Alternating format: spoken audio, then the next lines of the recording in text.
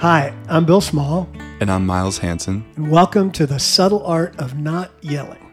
A conversation about growing a business without needing to be the loudest person on the block. Less noise, more...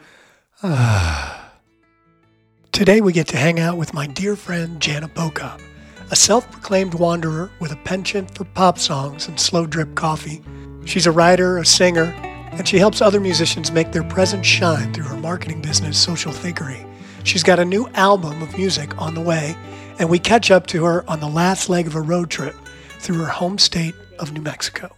And then we stayed in Gallup, New Mexico the night before last at this old hotel that they used to film a bunch of Westerns out there, I guess, all the movies. I saw a picture of that on your for Gallup. On your Insta book. Yeah, on the gram. So, and now we're here. So it seems like a whirlwind and also a whole month, basically. That's fantastic. Love that. Yeah. That sounds really fun. And actually, this is our first, really fully remote deal. Oh, cool. So I'm in Wimberley, and Miles is in LA, and you're in Taos. So that's kind of cool. Wow. That's awesome. 2021. I'm glad this is technology. Well, so one of the things we like to do, Jana, is just have people tell us about you. What's your story? How did you get where you are, and where are you? Where am I, and how did I get here? Awesome question. I would expect that from Bill Small. I think you just ask me that every time I see you. I'm a writer, subcategory songwriter. I do a lot of that, but I have always written all kinds of things, and I still do love writing all kinds of things, from prose to all the way to tweets. So I think I self-identify most as a writer. And I grew up in New Mexico. It's nice to be in my home state doing this interview. And started playing guitar when I was 11 years old. And that really put a light bulb over my head. And I thought, this is really fun. And got acquainted with some songwriters that played and wrote and sang all their own stuff. And that was the larger light bulb moment of, oh my God, I can do this. So I started applying the writing to the guitar playing, and that's kind of been my main identity ever since.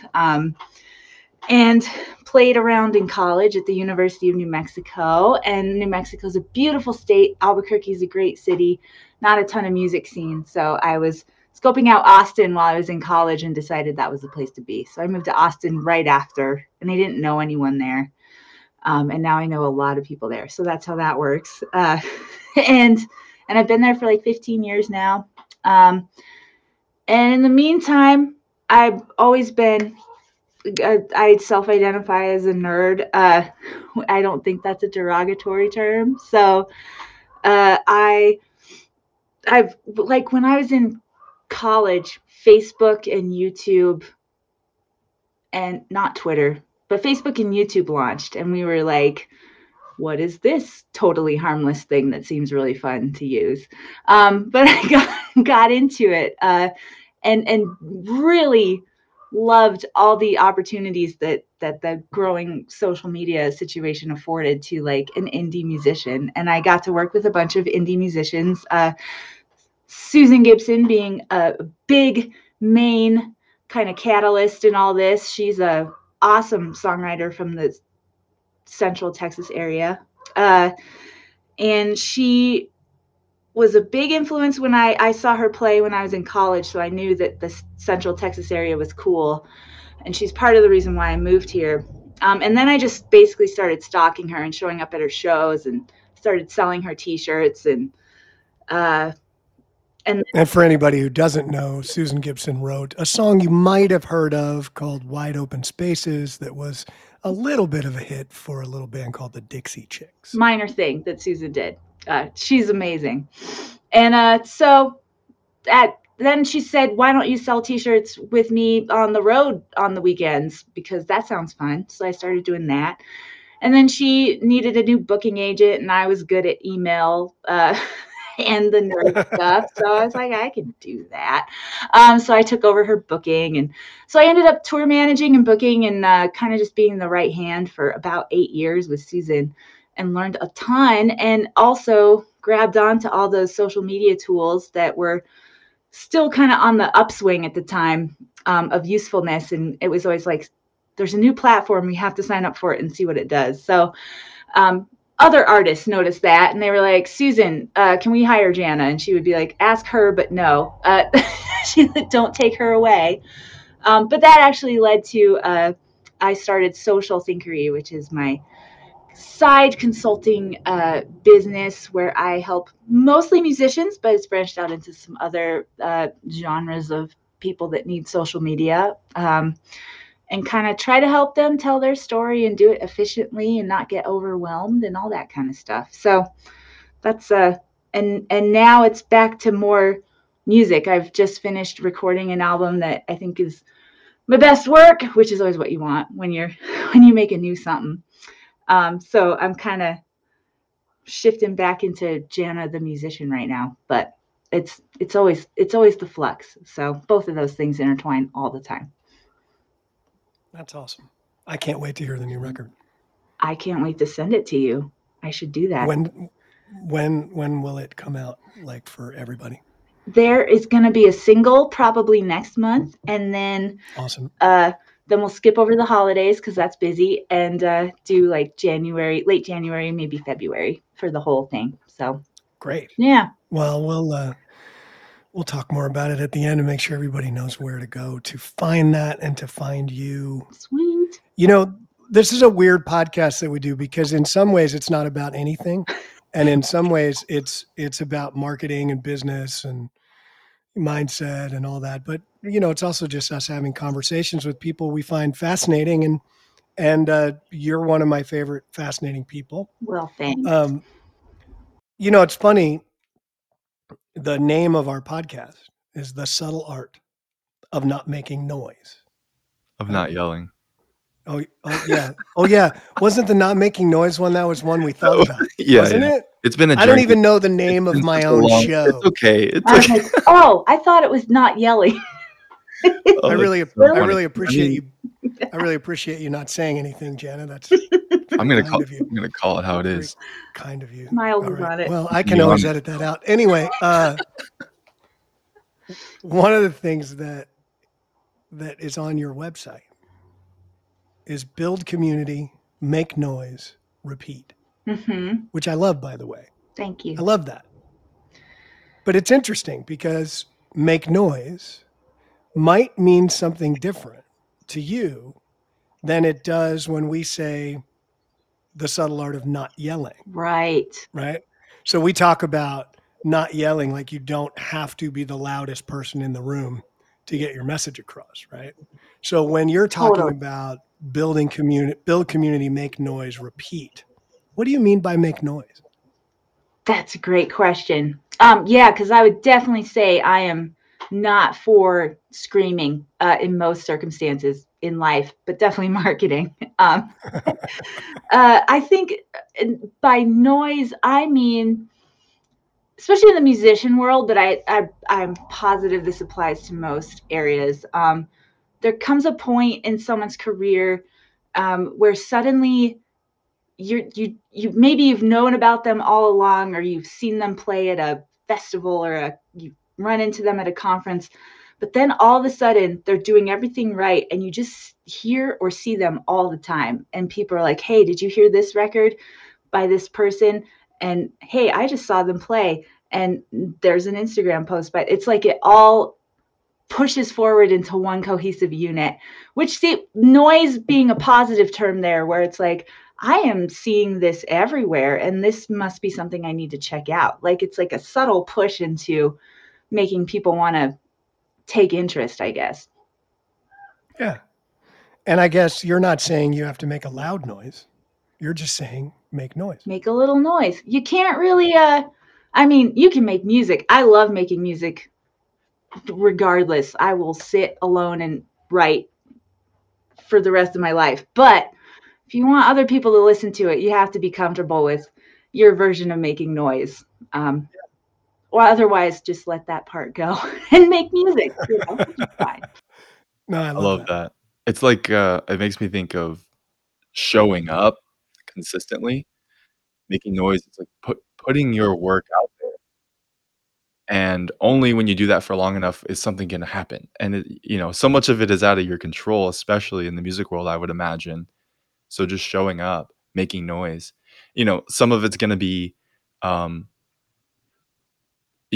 noise that people don't care for, but then every now and then, like, I think about myself in the creative process, a lot of my stuff, that typically the world doesn't see is noise, and it's the rough, the first few edits, or drafts, and then eventually it comes to a point where it's, like, worth putting out there. Right. So I love that. Make noise, repeat. Repeat. And repeat. Repeat is a very important piece to Yeah. that. Yeah, exactly. That's a hard part too, because you know, we've shifted kind of out of an album cycle, even though I'm putting out an album, but a lot of Sure. musicians are just constantly making singles and whatnot, and that is the repeat part. But if you're Mm. putting out a cohesive album project, it's such a big thing, and then all of a sudden you're done.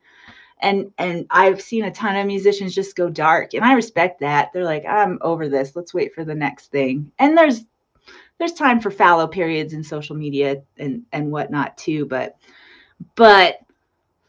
I think there is a little bit of a out of sight, out of mind too with the internet. So you kind of have to show up a little bit and let people know what's going on, even if it's not a whole brand new project. Yeah, there's Yeah. something to be said for consistency, just continuing over time. One of the things, and I know Miles really took note of this, we talked about it before we got on with you, is sustainability. Being able to uh, talk about what you do in a way that doesn't overwhelm you or you don't get totally burned out on over time so that you can continue to do it. I think you've always been great at that, Jana. For me, you're somebody with your stuff who I never ever go, oh my God, Jana's just posting all the time and it's annoying. Um, you seem to do it just enough that I know what's going on with you and Yeah. I can check in and go, ooh, that's interesting. And I would imagine that for you, that makes it easier to do over time. Because to me, like you've always done that. Yeah. Well, thank you. I'm glad I'm not annoying.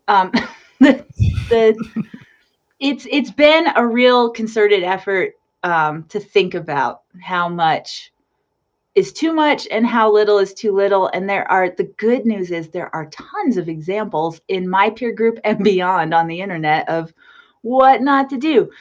We've all kind of had to maybe mute someone because they are just onslaughting if that's a word, every day, multiple times a day. And there are social media advice articles where they're like, you need to Instagram, 3 times a day or whatever, which I think that's an old opinion, but that was a thing at the time. Um, and so some of it is just people, we have this innate need to share, and we've been given these devices that allow that ad nauseum, and then dabble a little bit of just human narcissism in there. And I think the oversharing is easy to do.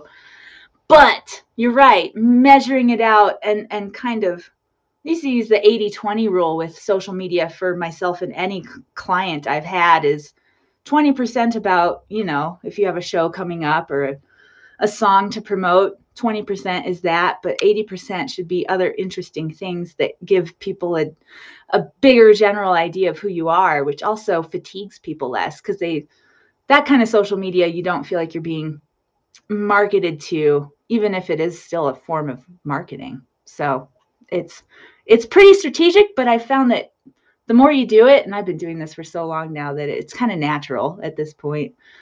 And I am a little nervous about putting out a record. I've hired a publicist for the first time, and I know he's going to expect things, and I'm going to have to push it and all that kind of stuff. But I am bound and determined to make it very Jana. So Well, one thing I would say is that remember that when it comes to social media, you know more than your publicist.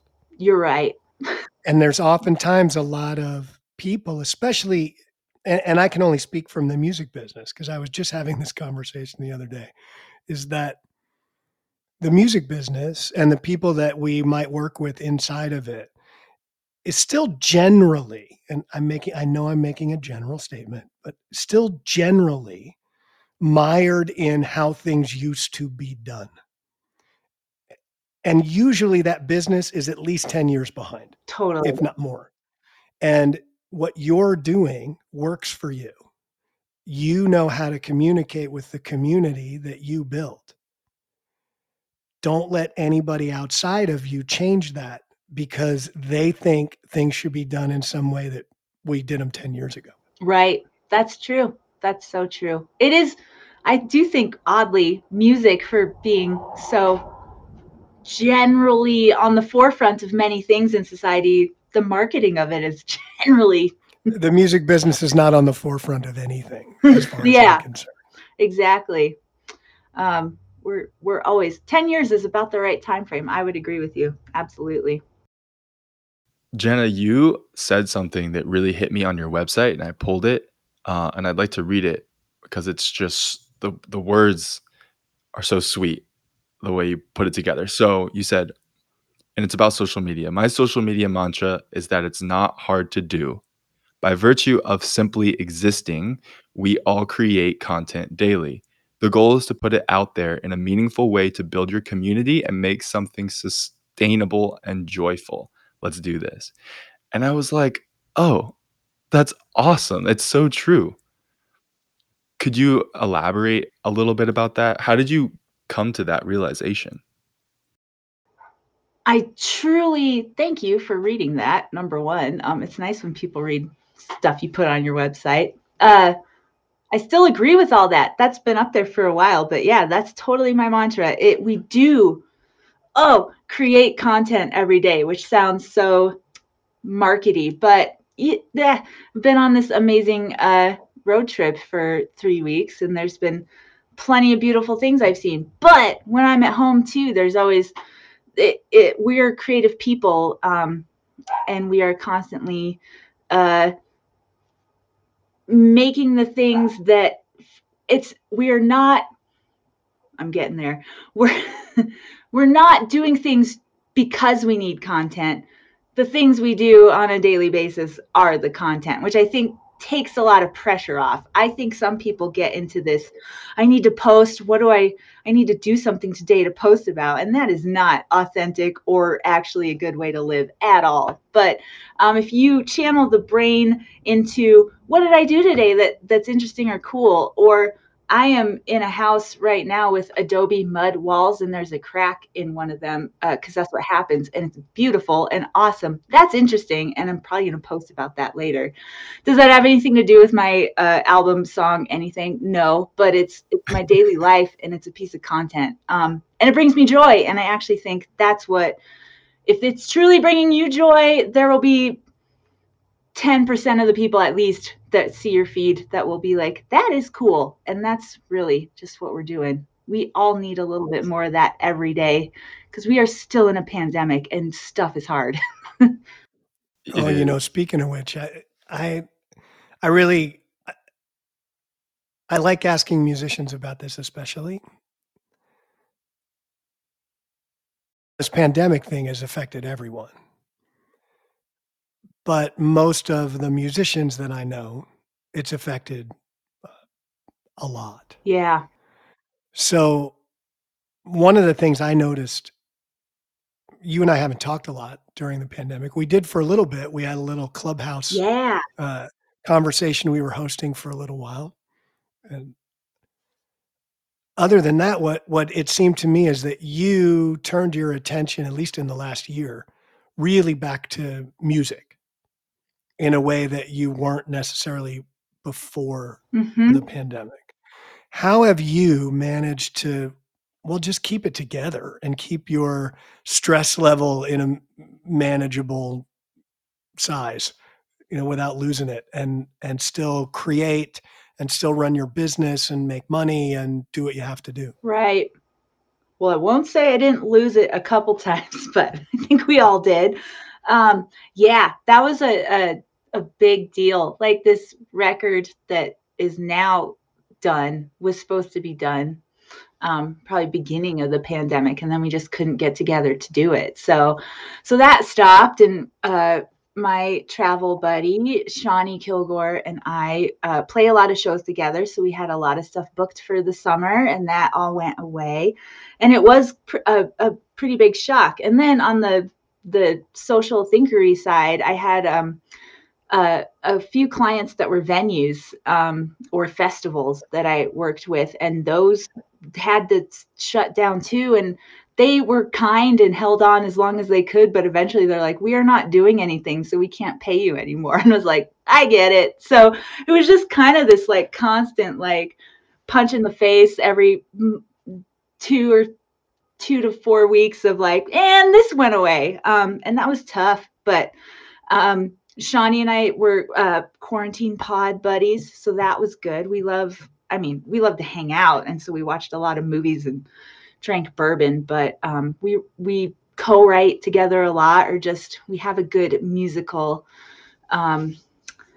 partnership. So that was a definite saving grace of a touchstone, and it wasn't totally isolated living by myself. And then I decided, it's like with all this free time, I have always been interested in learning how to record and I have a Mac, so Logic Pro, but it was always intimidating.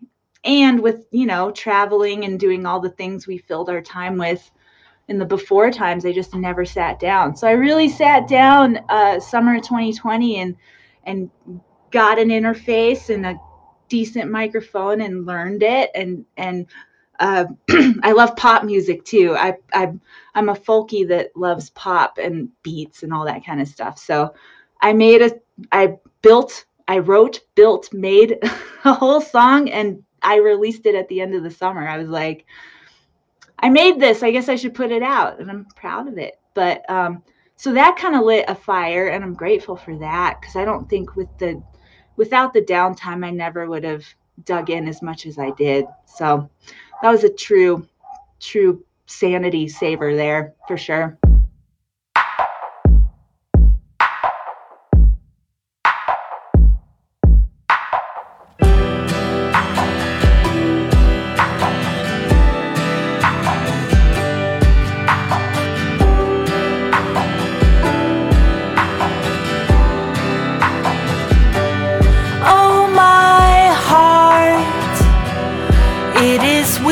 Just like my coffee, battle scarred from fighting every war by proxy. It is crude.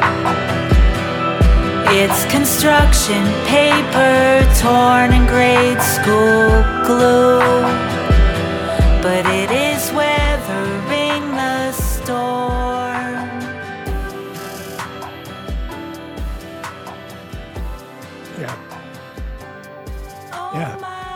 And now, I just had the cool opportunity in early August to go to Washington, D.C., and a cool spot called the Mansion on O it is a mansion on O Street in DuPont Circle in D.C., and they are beautiful patrons of the arts, and it's a hotel and a museum and a nonprofit, and they also let artists come stay and do their thing, whatever it is. They put no boundaries on it and have no expectations, and you don't turn anything in at the end. But I emailed them and I was like, "Can I come write and record for 2 weeks?" And they said, "Come on." So they gave me a little apartment, and I had 2 weeks to wander around DC, which is one of my favorite cities. And I learned just how long it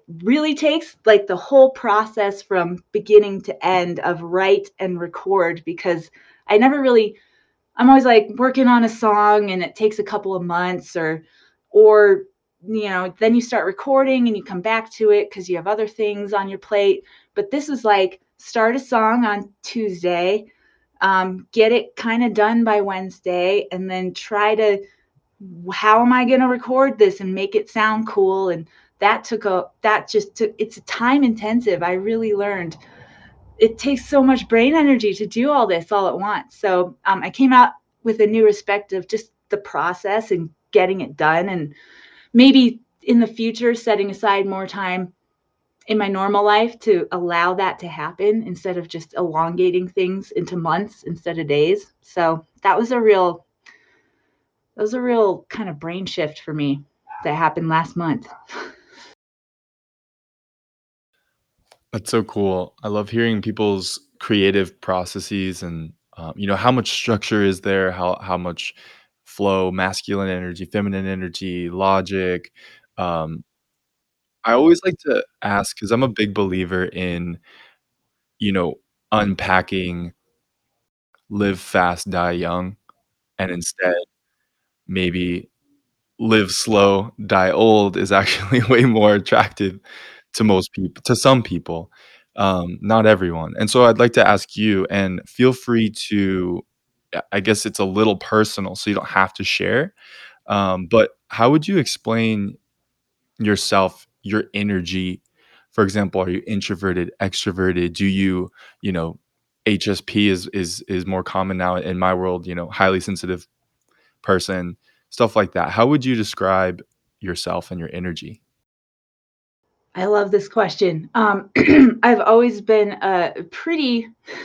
this is funny, a pretty loud introvert, I guess. I I think that book Quiet came out maybe about when I moved to Austin or something, and I devoured that, and it was that time when we were all like, "Hey, introverts aren't bad," and I really bought into that. I was like, "Yeah, just because we're quiet doesn't mean we don't have things to say," but now there's way more nuance to all of that, and I'm glad that we've grown from that basis and talk about how we are on a spectrum all the time, but I definitely know that I need recharge time.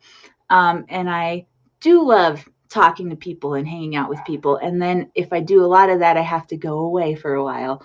And even uh, uh, it's almost like that sensory deprivation chamber when it gets real bad. Like when I'd be on the road with Susan or something, and that's just like people and being nice and merch selling and all that kind of stuff. Then I'd have a whole like Monday where I just like kind of just sit on the couch and stare at Netflix, but not get anything in. But once I realized that was normal for me, then I'm fine with it. I used to think, oh God, why aren't you doing anything today? But you got to let that go. Oh, I love that, Jana. I love that so much. I mean, actually, that's what the mansion on O Street, in a way, started for me the first time I went there. Uh, we were on a long tour. We went.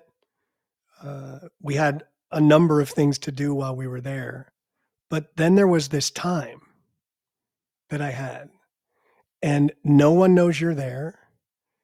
You have this room. You don't have to see anyone. It's this crazy place. It's 5 brownstones connected by secret passageways. So you walk through a mirror to get to your room, kind of thing.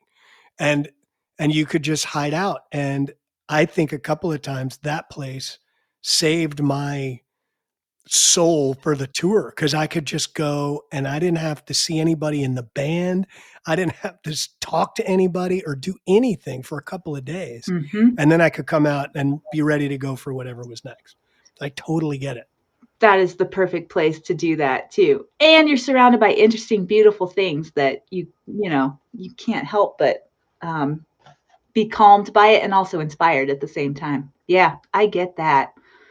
And I think probably the self-awareness of that.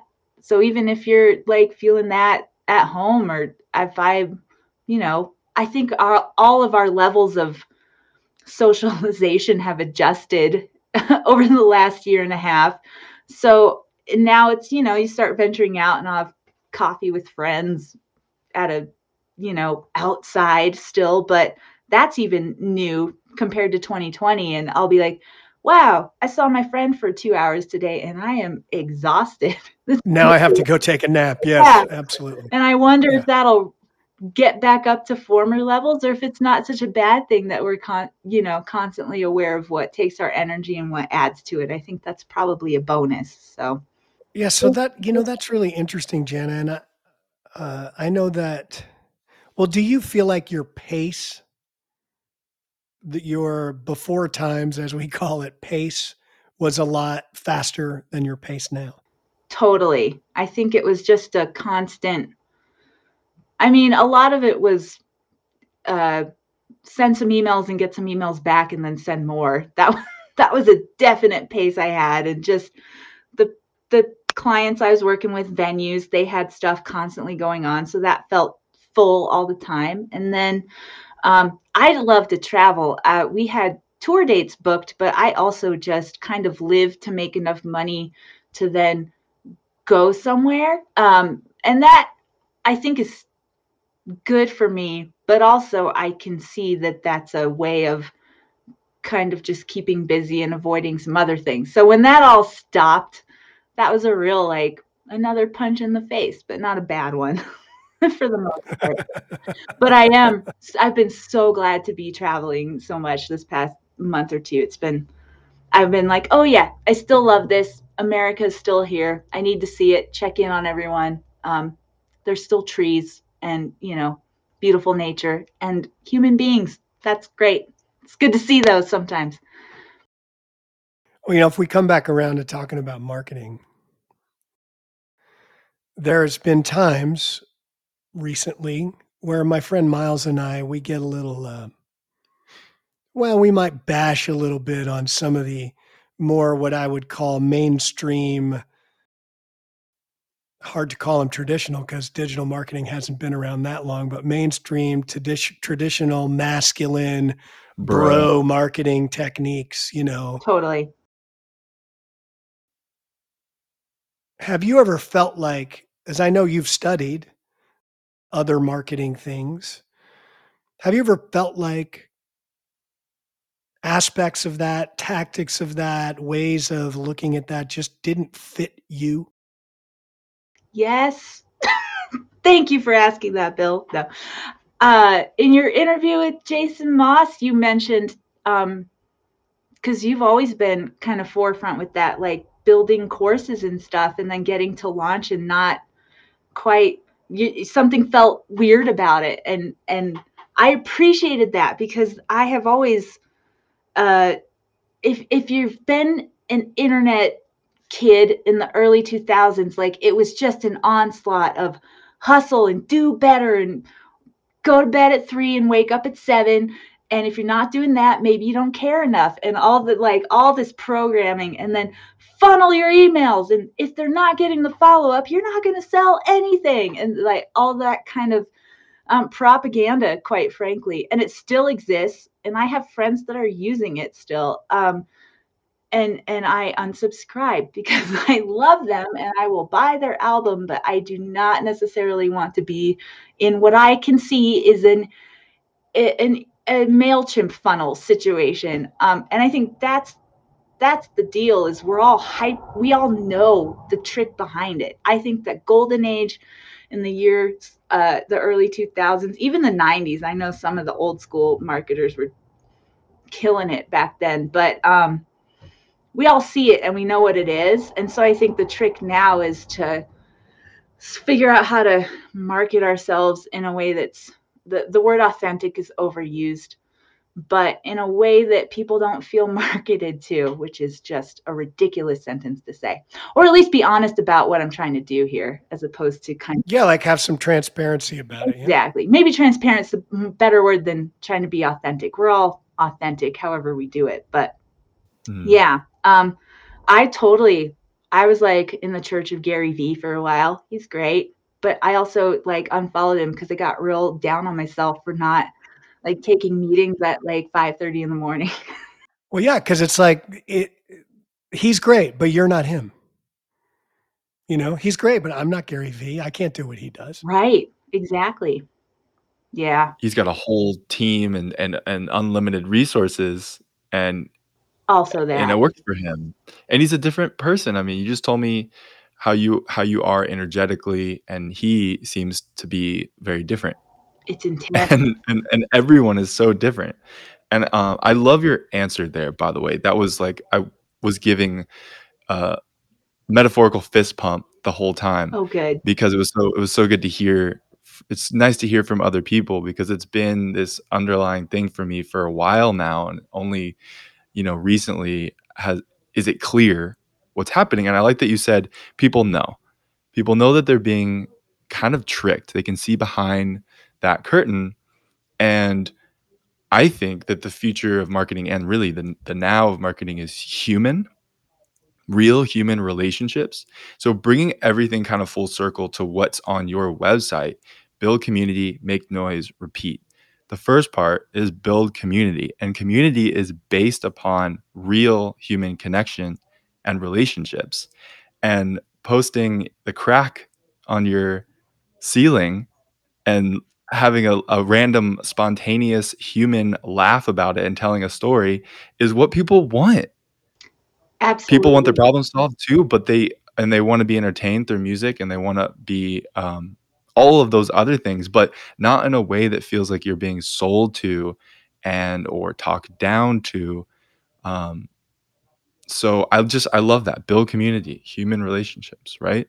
Totally. Thank you. Yeah, I think it's interesting that even maybe we all, of course, this whole thing goes in cycles, and so we got used to a certain kind of marketing, and then I think probably there was a backlash to that with what turned into, I'm going to be real and tell you my real stuff, and like these long confessional Facebook Instagrams. Here's a picture of me looking kind of sad, and here's why.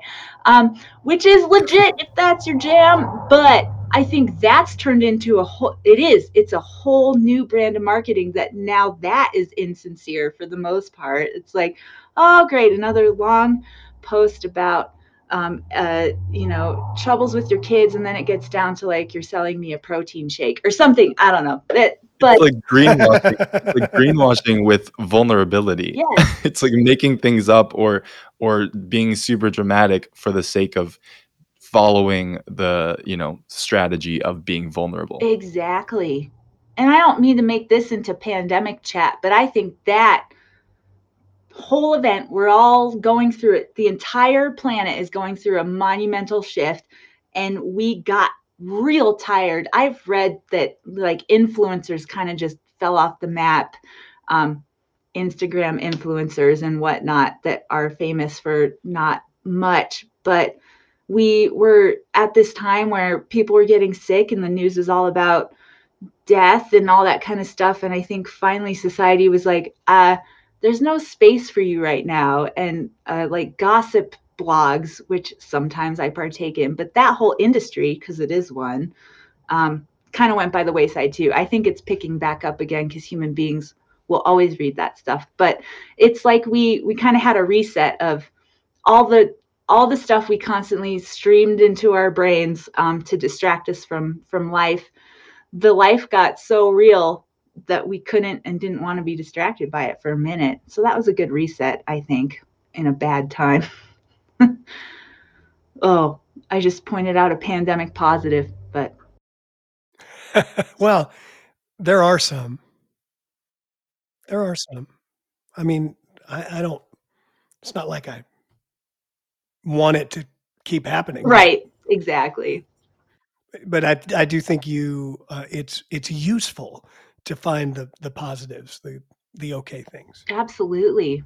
I mean, really, you've pointed out a couple of those in your own life. Totally. Just how much creative energy you've put into music in the last couple of years, and learning to record yourself and all of those things. That's huge. It's great. That you probably wouldn't have done, at least not the same way, had you not been forced to stay in your little house. So true. Absolutely. And what did we all turn to like immediately those early days? Like everyone was out of, like, I don't know, booze for one. but any creature comfort, we were all ordering on the internet. And then we were like, what hobbies have I always wanted to do, but never, like humanity was like, oh my God, free time. That was great. Did you bake bread? I didn't. I can't bake. I don't even pretend, but I have some friends that made some killer sourdough. So, yeah. Yeah, I did it once. And I was like, there was flour everywhere for like a month. I was finding flour like a month later, going, how did that get over there? That's still from that first loaf of bread. That's weird. Yeah, why is there flour 3 rooms away from the kitchen? I don't understand. I think, bread might be in that category of there are just some people that do it better. So I'm definitely going to pay them to do it for me. But I love that. All right, so what's next for Jana Pochop? What's next for Social Thinkery? How do you see? Obviously, you said a lot of your clients dropped off. Mhm. People didn't need the same things. Music is starting and stopping, and it's coming back, it would seem. You know, Yeah. here in Texas, obviously things are pretty funky. Some venues went away entirely. Some are kind of running on a little lower energy thing. I don't think anybody's generating the money they were generating. So how do you see Social Thinkery moving forward from here? I have been thinking a lot about that. And I've talked to you, Bill, about kind of doing more of an educational bent to it, and that I love helping people. I also love helping them, giving them tools, information, inspiration, and then sending them on their way into the big world to apply it. You know, each musician's got to kind of figure it out themselves. And so helping them find their voice and kind of, I've been working slowly on structuring maybe a course is not the right word, but like a several months in a row meetup session where either it's one-on-one, which I've done for a long time, but I'm interested in a group dynamic for that, and helping artists, you know, kind of take what they need from everyone's experiences and apply it. And then my point is getting out of like I do have some clients that I love that I just run their social, and that's fine, and it's fun to do for the most part, but it kind of when you have someone else doing your social, sometimes your voice gets lost. And the people I work with, luckily, are real good about, here's what I want to say, and let's figure out how to say it. But you see a lot of musicians that kind of just want to hand it over, and I think that, and I get it, time is precious, and Facebook is not a priority for a lot of people. But trying to figure out how to help musicians streamline it and still be that famed word authentic and transparent about it. And also, I love helping artists with their crowdfunding campaigns. I've probably helped on like over 100 at this point. From just consulting to running the campaign for them, Kickstarters and whatnot. And that's super gratifying. And they're short-term projects, and then they're successful, and the art gets put into the world. So that feels really fun to do. And I'm helping about 3 people right now with that. So I'd love to continue doing that.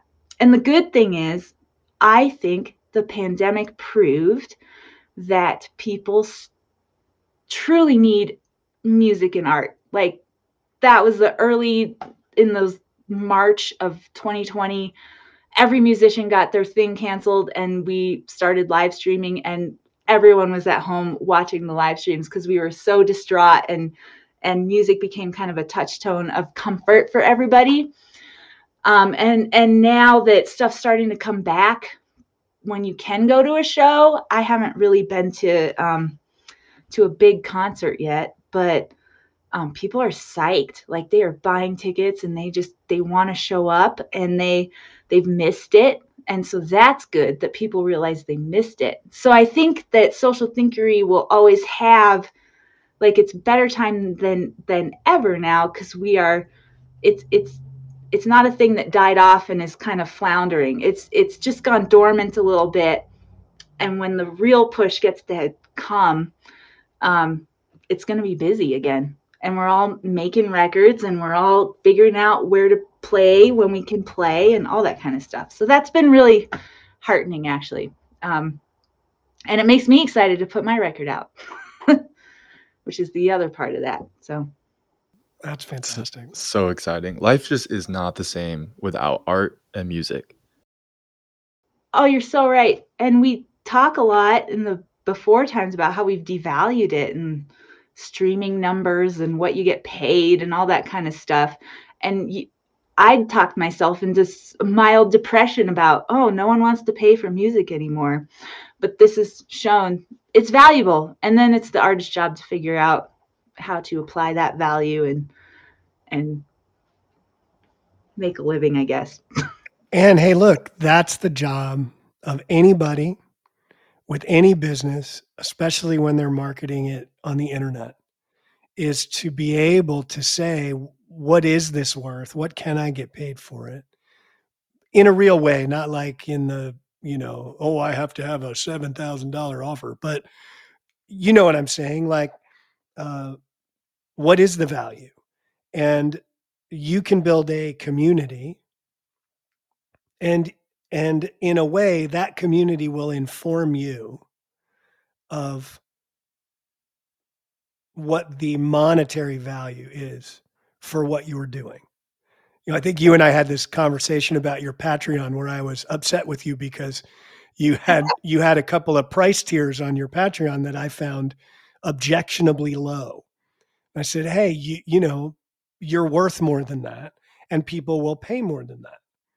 And I think you got rid of a couple of those. I did. I took Bill Small's advice because it was great, and I did. I had, some of the advice on that is have a dollar level so that if people are on the fence, they're like, it's only $1 and they get in. But then you're saying, oh, my music and everything I make on a monthly basis is only $1. And that's truly detrimental, actually, to my psyche. And once Bill pointed that out, I was like, oh, yeah. So I've been doing this for a long time, and I really try.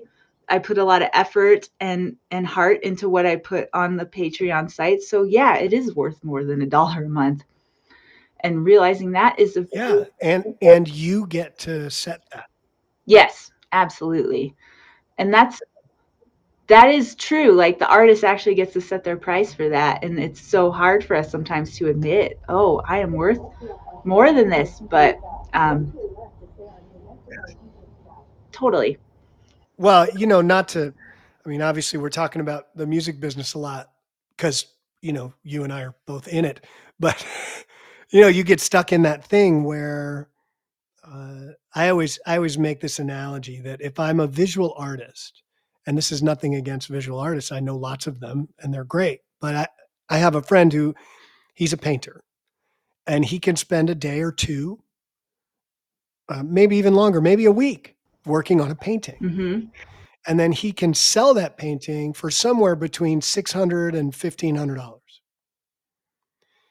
I spend a month, 2 months, 6 months, and probably $10,000 to $15,000 making a record, and I can sell that for $15.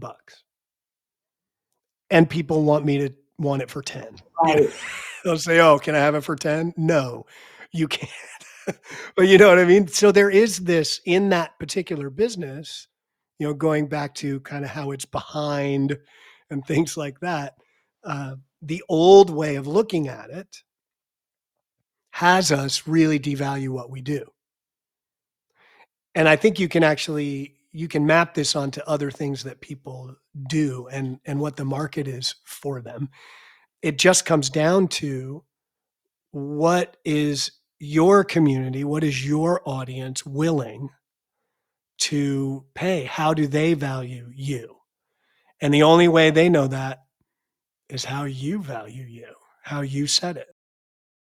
It's super cool and it's super challenging all at the same time. It is, because it's rough when you have, the giant streaming corporations telling you a play of your song is worth 0.008 cents. And you're like, okay, well, you do the math on that.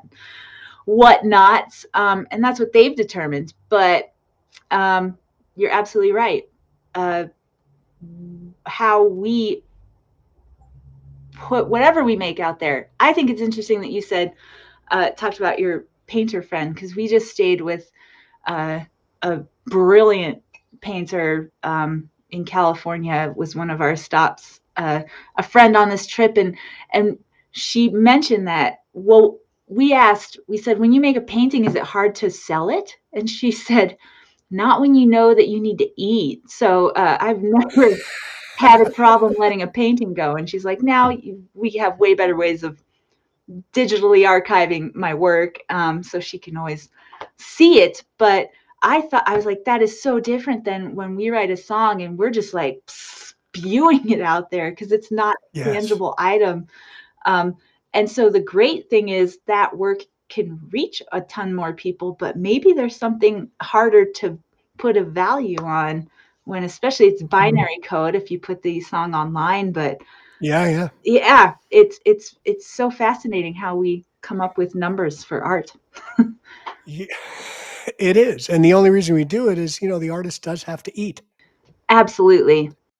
Maybe we have to turn songs into NFTs now. The terrifying thought, Bill. Whatever that is, I'm still not quite sure what that is. We could probably do a whole nother episode on what the hell is an NFT. I've read so many things on it, and don't ask me to say what it is still. Yeah, exactly. Exactly. Oh, man.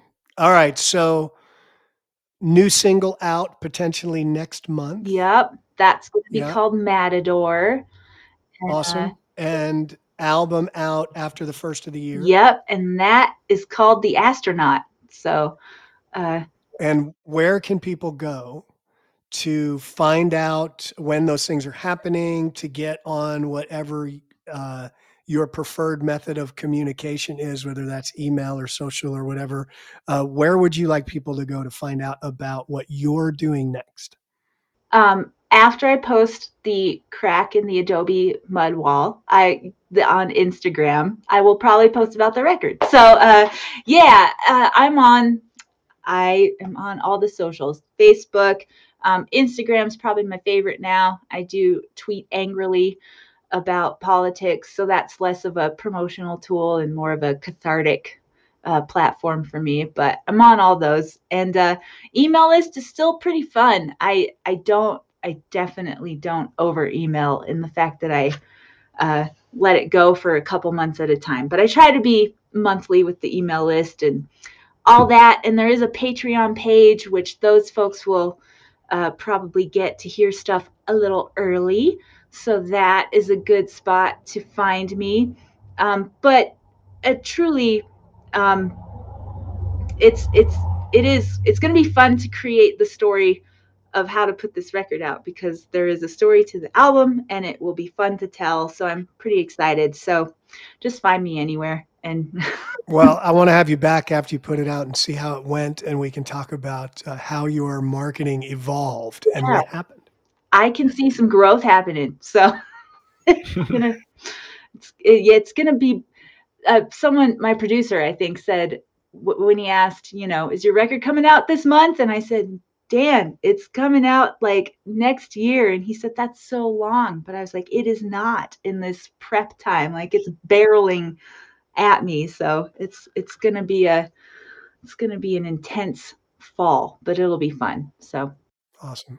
Well, I can't thank you enough for spending this time with us. Yeah, it's been really fun to get to know you. I love what you're doing in the world, and I've listened to some of your music, and it's awesome. Thank you. It's so good to meet you, Miles and Bill. Let's have a coffee date. Yes. Let me know when you're back, and let's do it. Absolutely. And thank you guys for doing this podcast. This is super essential stuff for people to hear. So thank you. Thank you.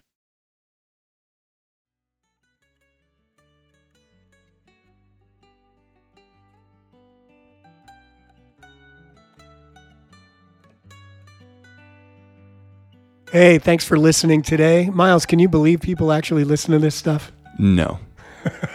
Well, if you liked it and you want to know more, you can go to, where do they go?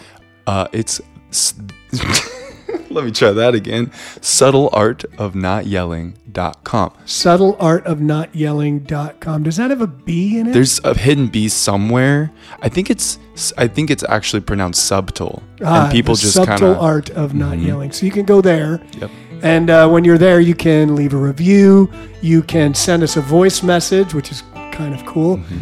You can get on our email list, find out more about what great and awesome people we are.